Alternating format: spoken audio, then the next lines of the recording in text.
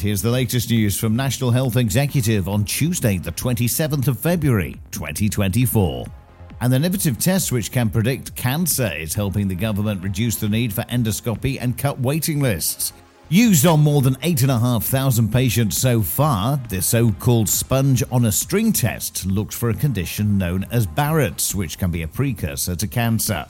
The vast majority of patients report that they feel mild or no pain at all during the test, and it would recommend it to a family member or friend.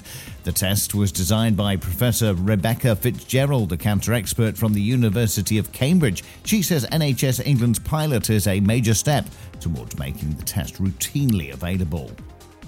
The government has announced new funding for early support hubs in a bid to improve mental health services for children and young people. Around £5 million of funding was announced for these hubs last October, which the government is now bolstering by a further £3 million.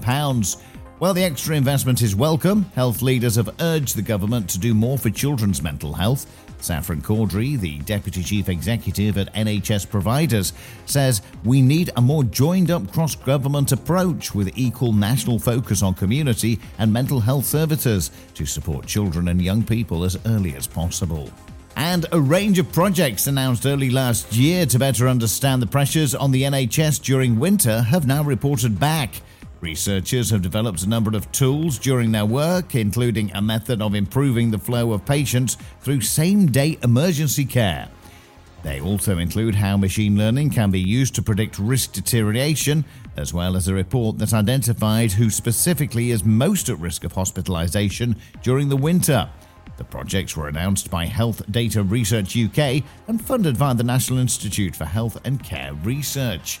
And that's the latest. Don't forget to like and subscribe to make sure you receive every new bulletin, and check out our stories in full on our website, nationalhealthexecutive.com.